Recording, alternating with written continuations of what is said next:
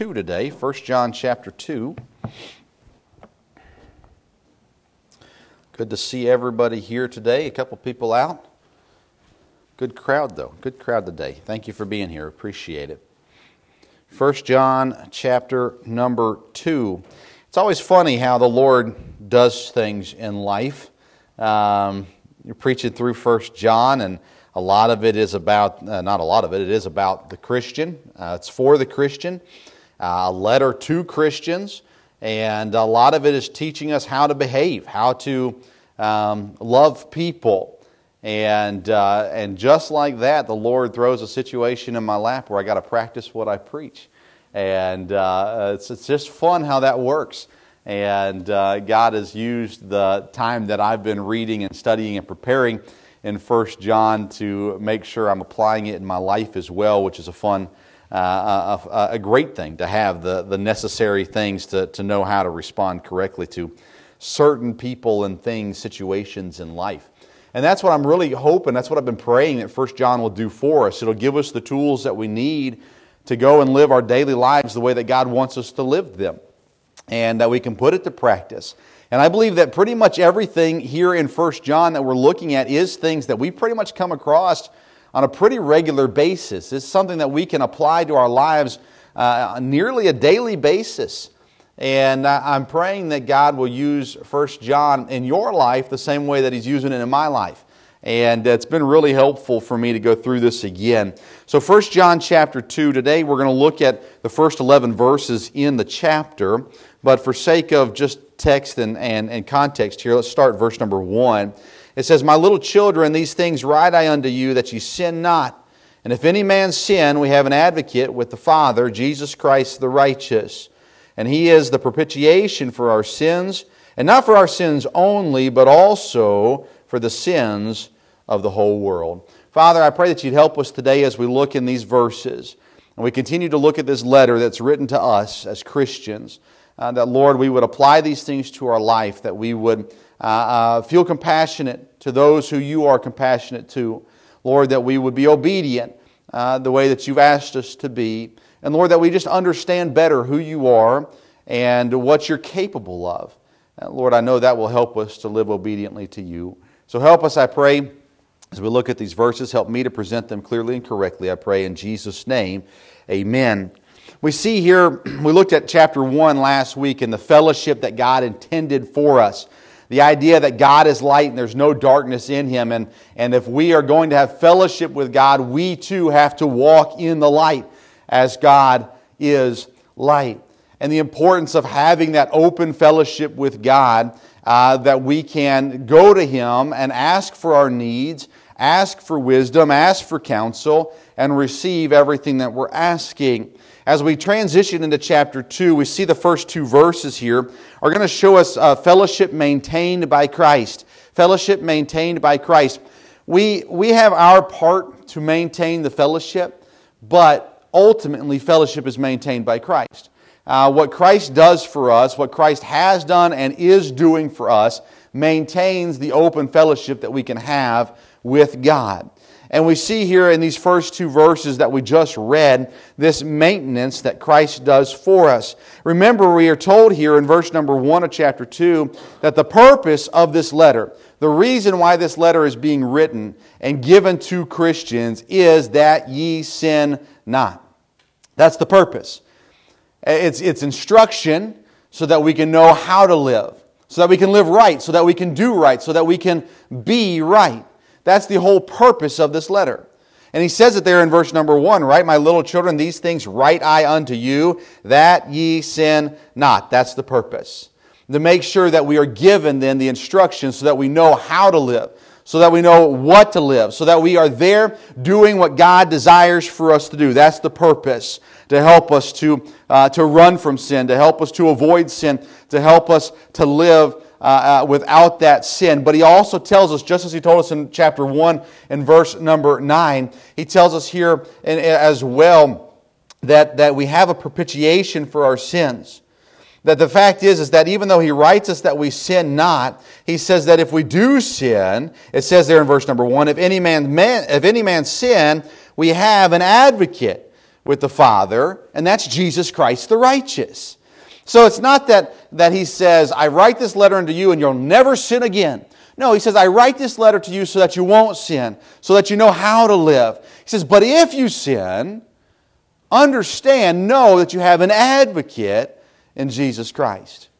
What a wonderful promise. What a wonderful thought. What a wonderful thing for us to have here. To understand that as Christians, again, 1 John is written to Christians.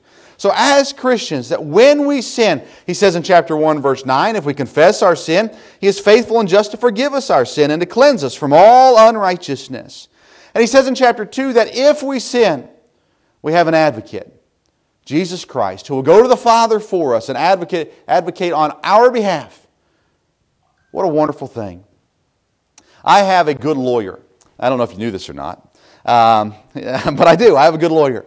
And I've known him for a while now. He was in our church in Indiana. He was actually my deacon in Indiana as well. I starred on his TV commercial in Indiana. But I appreciate him. He helps me. We'll send him questions, ask counsel, things like that, legal things. And I'm very appreciative of him. If I ever got into legal trouble, I know that he would help me any way that he could. He would advocate on my behalf. He would do his part the best way that he could. But you know what? He's not perfect. He's not won every case that he's done, although pretty close to it. He's not done everything perfect. Jesus Christ advocates on my behalf to God the Father. He goes to God when God says, Vince is a rotten, filthy, wicked person. And Jesus Christ goes and he stands before God and he says, no, Vince is a forgiven child of God. And he advocates on my behalf. And he's never wrong. He never messes up. He never loses. He's perfect. So the letter is written to me so that I know how to not sin, so that I know what God desires for me. But when I mess up, it's important for me to understand that I have an advocate in Jesus Christ who maintains my fellowship. That promise of me, if I confess, then He'll forgive, stands for eternity. And so He advocates on my behalf. That's a wonderful thing. He maintains that fellowship by advocating for us. The word advocate here is the same word as comforter. It's the same word that's used when He talks about that God sends a comforter in the Holy Spirit to us. It's the same word here. He's a comforter. An advocate comforts you. He says, hey, calm down. It's okay. I've got this.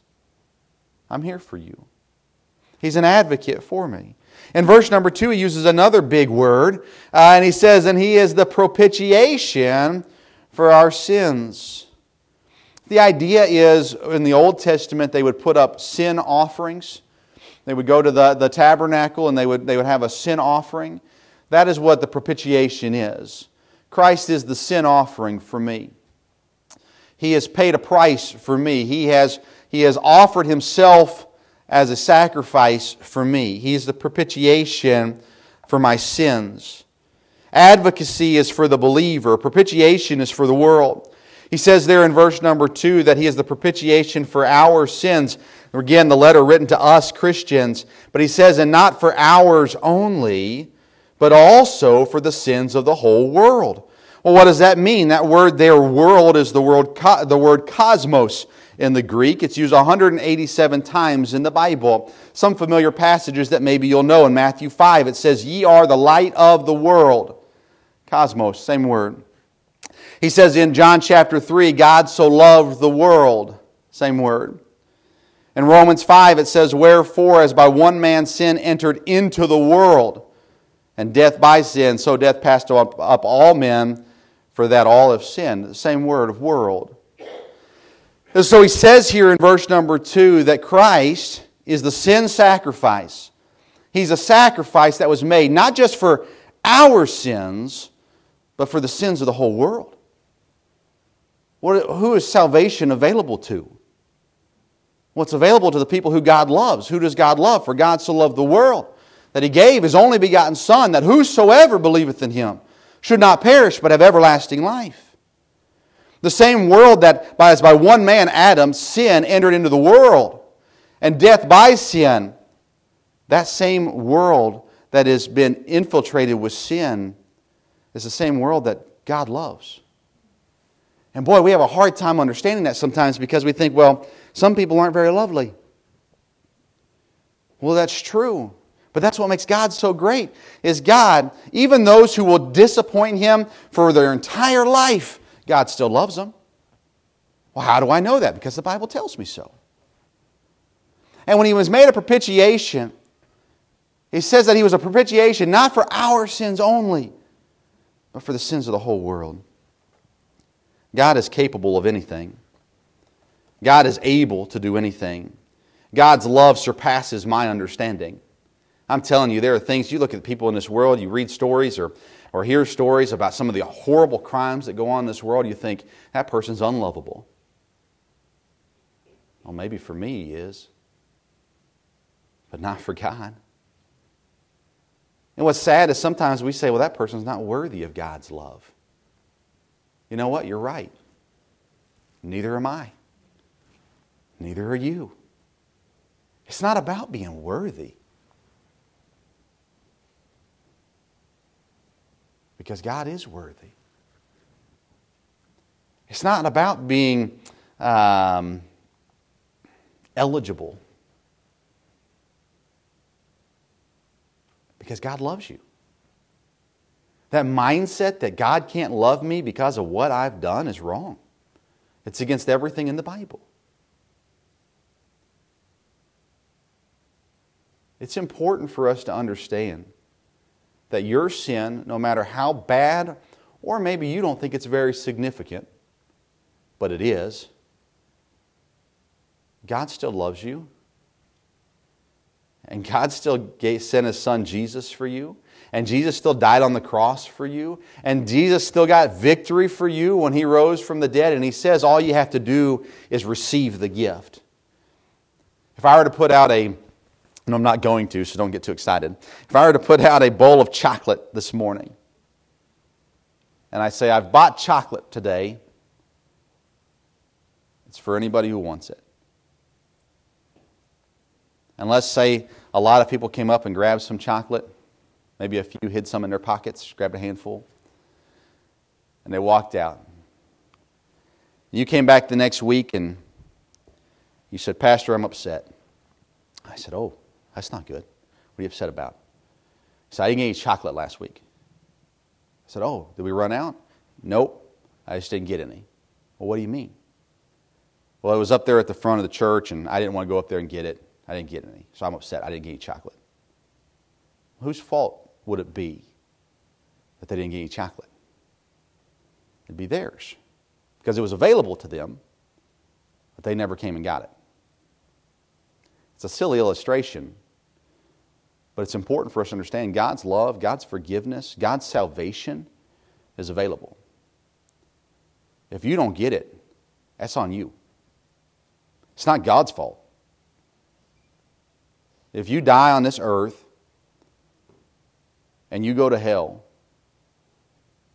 if you look up and shake your finger at God and say, why didn't you save me? It's not God's fault. It's available to you. The Bible says, whosoever. Whosoever will call upon the name of the Lord. John 3:16. Whosoever shall receive. The gift is there. It's available. You have to receive it. Nobody can receive it for you. Nobody can come up here to get the chocolate and go hand it to you. You've got to come get it yourself. And if you do, God will save you.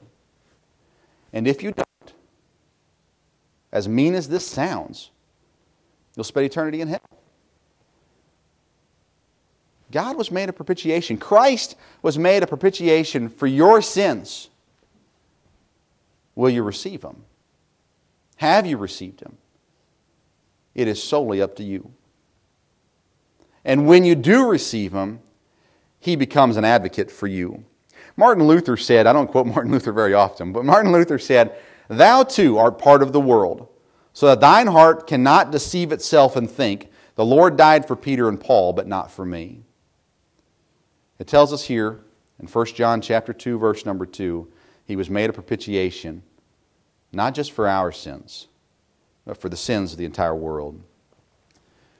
The rest of the verses that we're looking at this morning kind of go away from the maintenance of fellowship to the test of fellowship. How can I know that I have fellowship with God? How can I know that the line is open? How can I know that there's nothing hindering the fellowship with God?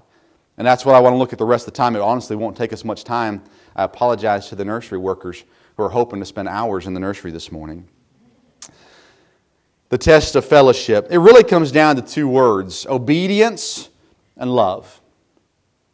How do I know that I have fellowship with God? How do I know that there's nothing hindering my fellowship with God? Obedience and love. Look in verse number 3. The Bible says, "And hereby we do know that we know Him, if we keep His commandments." The idea here of know Him is not the idea of salvation. Because remember, this is written to Christians. The idea is fellowship. How do we know that we know Him? How do we know that the relationship is right? How do I know that it is an active relationship? How do we know that we know Him? Well, it tells us here, one of the ways that we know Him is if we keep His commandments. Obedience.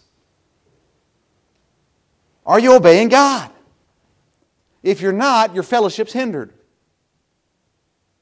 We can know that our fellowship with God is clean, it is right, it is open, it is pure, if we keep His commandments. Obedience. Verse number 4, "He that saith, I know Him, and keepeth not His commandments, is a liar, and the truth is not in him." It's interesting because it says in verse number 10 of chapter 1, if we say that we have not sinned, we make Him a liar. It talks about lying to ourselves, deceiving ourselves in other verses. In verse number 4, it says, if we say I know Him, but I don't keep His commandments, I'm a liar, and the truth is not in Him. Fellowship is only open if we're obeying God. Well, what if we're obeying God 90% of the time? Fellowship's hindered. So many Christians have kind of made it in their life situations where they say, we're going to obey God here, and we're going to obey God here, and we're going to obey God here, but in this one little thing, it's just one little thing, we're going to keep doing what we want to do. Fellowship's hindered. You say, boy, I'm doing really good. I'm doing better than I've ever done in my life before. It just doesn't seem like my prayers are getting answered. And boy, I'm working hard. I'm doing right. I'm doing all these things. I'm telling you, I was really bad for a while, but now I'm doing really good. But my prayers aren't getting answered. But you see, there's a difference between doing really good and keeping God's commandments. Just because I used to be here and now I'm here doesn't mean I'm obeying God in all things. And that's the way we look at it oftentimes. We scale it. We'll say, well, God knows, man, I used to be a liar, and I used to be covetous, and I used to do this, and I used to do that, and now I've gotten rid of all those things. I'm not doing that anymore. I still gossip, but it's not as bad as what I used to do. Well, you're not keeping God's commandments. Well, I still covet money, but I don't do all the things I used to do. You're not obeying God's commandments. Well, I'm still a little prideful, but I'm not doing all these things, and you're not keeping God's commandments. And the Bible says we can know that we know Him if we keep His commandments. And if we're not keeping His commandments, and we say that we do, or that we say that we know God, that we fellowship with God, well, we're a liar. Verse number 5, but whoso keepeth His word, in him verily is the love of God perfected, completed, satisfied. Hereby know we that we are in Him, if we keep His word. Obedience. I've said it before, you can't keep the word if you don't know the word. You're not going to obey God's word if you don't read God's word. Because if you're not reading God's word, you're not obeying God's word. Whoso keepeth His word, in him verily is the love of God perfected. We all desire the love of God. God loves us. But do you want to experience the fullness of God's love? Then you obey God. You keep His word. A little bit of God's love is better than none of God's love. But the completed love of God, the perfected love of God, the fulfilled love of God, there is no better place that you can ever be. But you only get there if you're obeying God. We as Christians, we minimize the importance of obedience. Again, I call it the Christian bubble. I grew up in a Christian home, in church every week, 3 times a week, Sunday morning, Sunday night, Wednesday night. Youth group, Awanas, ministry, Christian school. And I think all that's great. But I began to view the world from within my Christian bubble. And I would hear my youth pastor talk about alcohol and drugs and smoking and all these things. And I thought, boy, I've never done any of that to this day. So my sins, my youth pastor's not preaching about my sins. My sins must be okay. And every now and then, maybe he would hit on one of my sins. But it seemed like the focus were on all these things that were bigger, badder, more wicked. So from within my little Christian bubble, I was doing all right. Because I wasn't as bad as them. But the older I got, the more obedient I got to God's Word, the more I read God's Word, the more I realized that my bubble got bursted. That my sin was just as bad as their sin. That even though preachers will preach against immoral lifestyles, it's a popular preaching point right now, the homosexual lifestyle that has just invaded our society. Boy, we'll preach on that all day long and we'll say, amen, yeah, that's bad, that's evil, that's wicked. And I'm not doing that, so my sin, it's okay. I've realized, no, God actually hates my sin as much and sometimes more. Someone who claims to be a follower of God, someone who obeys God, someone who is, if I can use the word religious, God hates religious activity with a wrong heart. Read throughout Matthew, Mark, Luke, and John and see how God views the Pharisees. That's what they are. They're religious zealots. They abide by strict guidelines and standards. But their hearts were wicked. And they looked around at everybody else and said, you wicked people. You remember the illustration of the 2 men praying? And there was the one man who was sitting there and quietly praying and crying and begging God for forgiveness. And then there was the Pharisee or the religious man who sat there and said, God, I'm so thankful I'm not like this guy. You know who God, I'll use the word hates, is that Pharisee. His heart is wicked. His actions might look good. His heart is wicked. And that Pharisee, all of them, looked around the world around them, society around them, and said, oh, that society is so wicked. It's so bad, and we are so good. I have no idea, but I would assume the large majority of those Pharisees are burning in hell today. Because God doesn't go, oh, you're religious, so good job. No, He says, are you obeying me? You can't be selfish, you can't be prideful, you can't be arrogant, you can't be judgmental, you can't be hateful, you can't hate your brother, you can't hate your neighbor, you can't hate your enemy, and follow me. Can't do it. But yet as Christians, we are the Pharisees so often. Or we think, hey, those people are wicked. I'm good. Are you obeying God's Word? Are you being fully obedient? If you're not, you're a liar. You don't have fellowship with God. You're just muddling around in your own filth. And we're guilty of it, aren't we? We do it far too often. Verse number 6, he that saith he abideth in him ought himself also to walk even as he walked. Obedience. It's the simplest of verses. If you say that you abide in God, then you ought to walk with God. These are the areas that I'm dealing with today. Conversations that I'll have later today.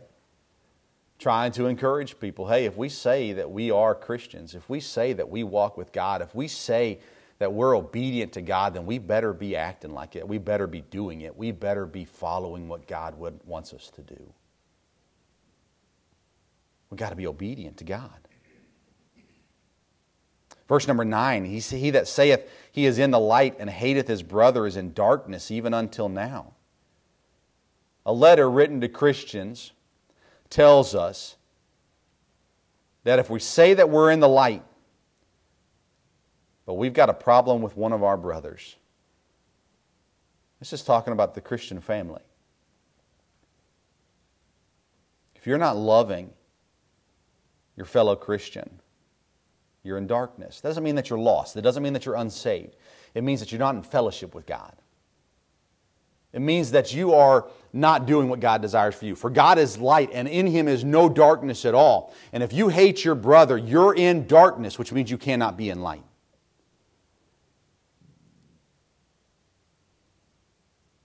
How do you deal with your brothers and sisters in Christ? Do you have a grudge? Do you have bitterness? I love church, and I love our church. Church is a stew of bitterness oftentimes.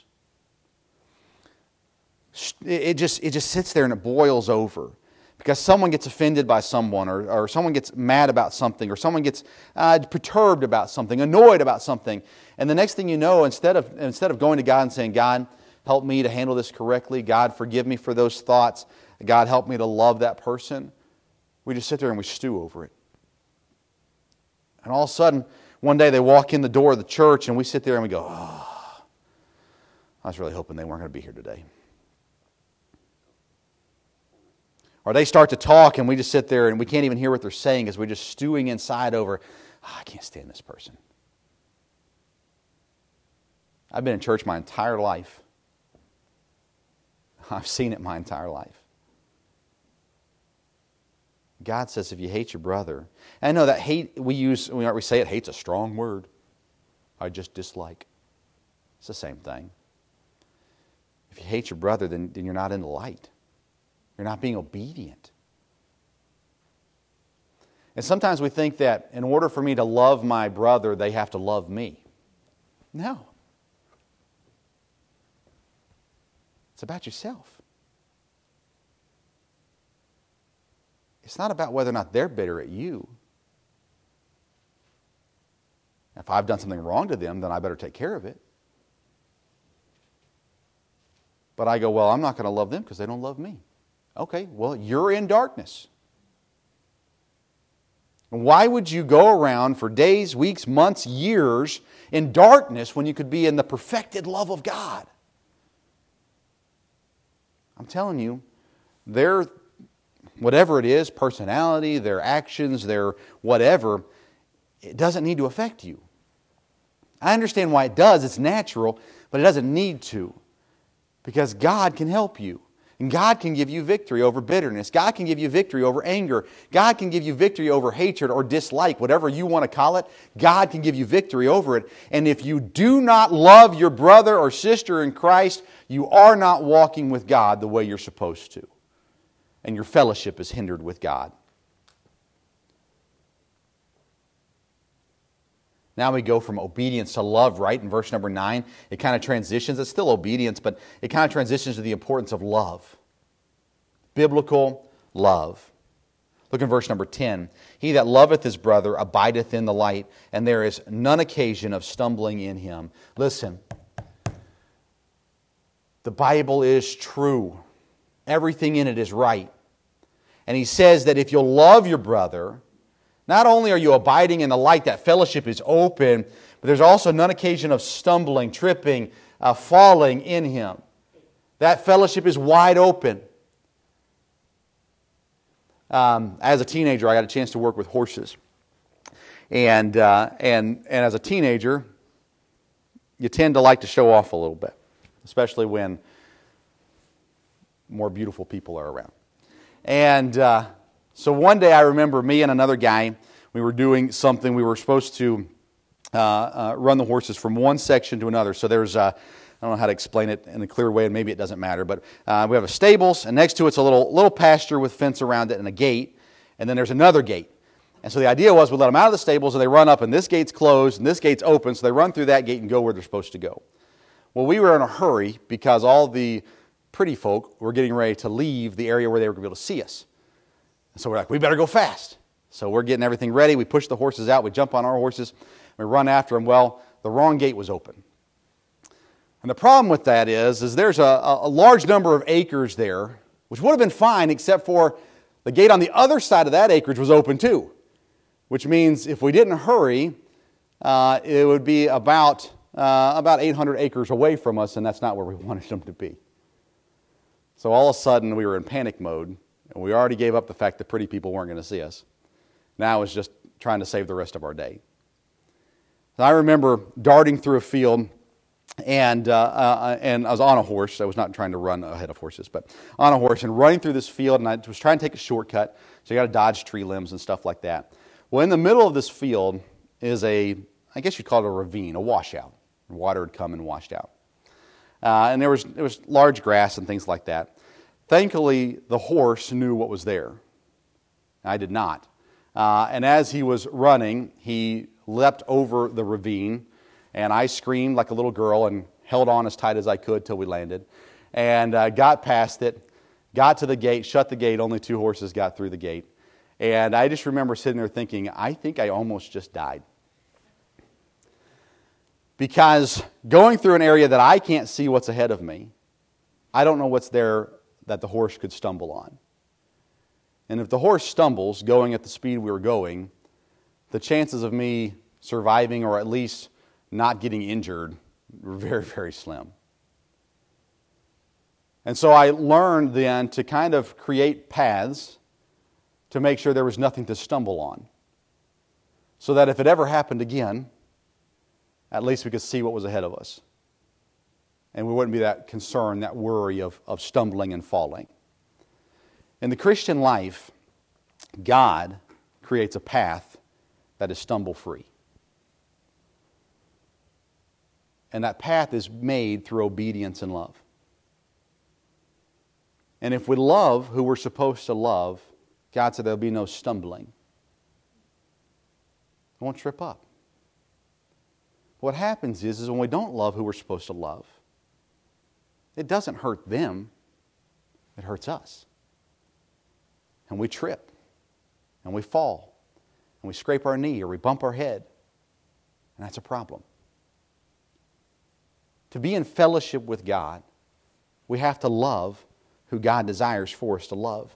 Verse number 11 continues with the thought, "But he that hateth his brother is in darkness, and walketh in darkness, and knoweth not whither he goeth, because that darkness has blinded his eyes." That's a scary thought. I don't know how you feel about darkness. I like darkness when I'm sleeping. I'm not a fan of it when I'm trying to find something. Nowadays we got phones, so it's a little easier to get a light if you need one without waking up the whole room. But darkness is hard to find things. And here it says that the person who hates his brother, he's in the darkness, he walks in darkness, he doesn't even know where he's going. He's lost. Ever been lost before? Followed the GPS one time. We were out, before we started the church, we were out visiting other churches raising some money. And so we were in an area we didn't know where we were. We were in Illinois, I believe. And following the GPS, and GPS took us down this road, and all of a sudden it just stopped. This was the old Garmin GPS, right? Not your phone GPS, like a little Garmin. And we're just out on this dark highway. Nothing around, no buildings, no houses, nothing. And I'm just sitting there going, wait, what?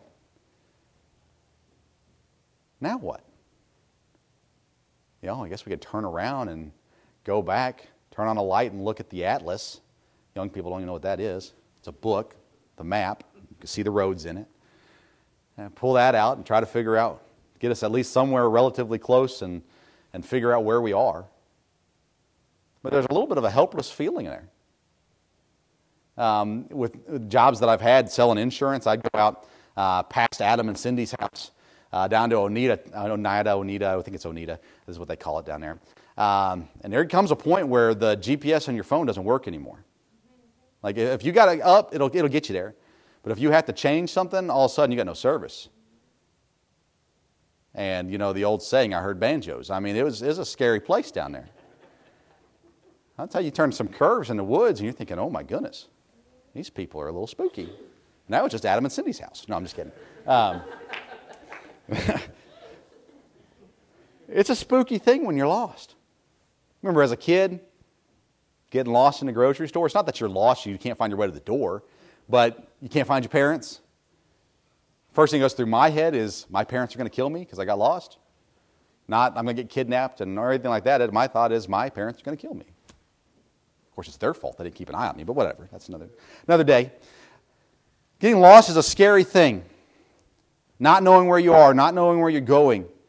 There's, especially nowadays when we're so used to knowing where we are, because we have the technology to help us. And now, man, if you get lost, it's in trouble. As a kid, we'd go play on the hills, we called them mountains, in Tennessee. And my parents always told us, if you get turned around, if you get lost, just go downhill. You'll find somebody eventually. So peaceful growing up. So much easier back then. Just go downhill, you'll find somebody, tell them who you are, where you're from, they'll get you home. You know, if you're on the wrong side of the mountain, it doesn't matter, neighbors will bring you back. Not a big deal, just go downhill. It doesn't work in this situation, right? If I don't love my brother, I'm in darkness. And I'm lost. Not salvation lost, but I'm lost. And my relationship with God, it's not right. It's broken. It's hindered. My fellowship with God, it's hindered. It's not where it needs to be. And if I don't love my brother, there I am. I'm as someone who is in darkness. I don't know where I'm going because the darkness has blinded my eyes. And it's all because I'm just not loving who I'm supposed to love. And man, we say it and we think, man, that just really sounds simple. You want to be in the perfected love of God, all I got to do is obey. You want to be in perfect fellowship with God, well, all I got to do is love. But we know it's not that easy, don't we? It is that simple, it's not that easy. Love who God wants you to love. Obey what God tells you to do. And there you sit in the perfection of God. And there you sit where God, in His perfect love, is caring, providing, giving. He is guiding you because you're in the perfected love of God. But if your fellowship is hindered, I guarantee you it comes down to one of two things, obedience or love. And I think sometimes it's easier for us to obey than love. Now, loving is obedience, right? But I think you understand what I'm saying. It seems to be easier for us. We'll say, okay, God, I'll tell you what. I'll give up this thing in my life that I'm not supposed to have in my life, but I've been holding on to because I really like it. I'm going to give that up, but I'm not loving that guy. Or I'm not loving that lady. I'm not loving that coworker.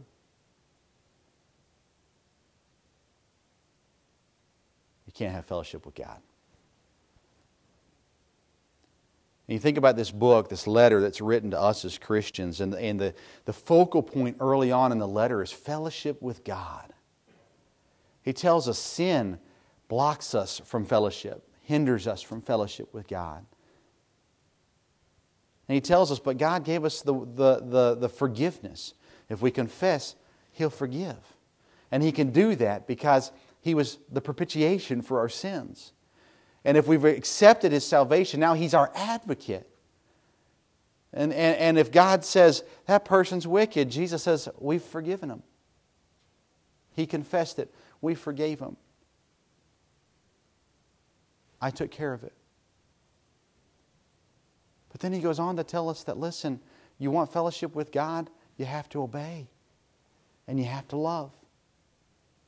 It's not about do you want to obey. It's not about do you want to love. It's about that you have to. Have you had that conversation with your kids before? Well, I don't want to. I don't care. You have to. There are people in this world that I don't want to love.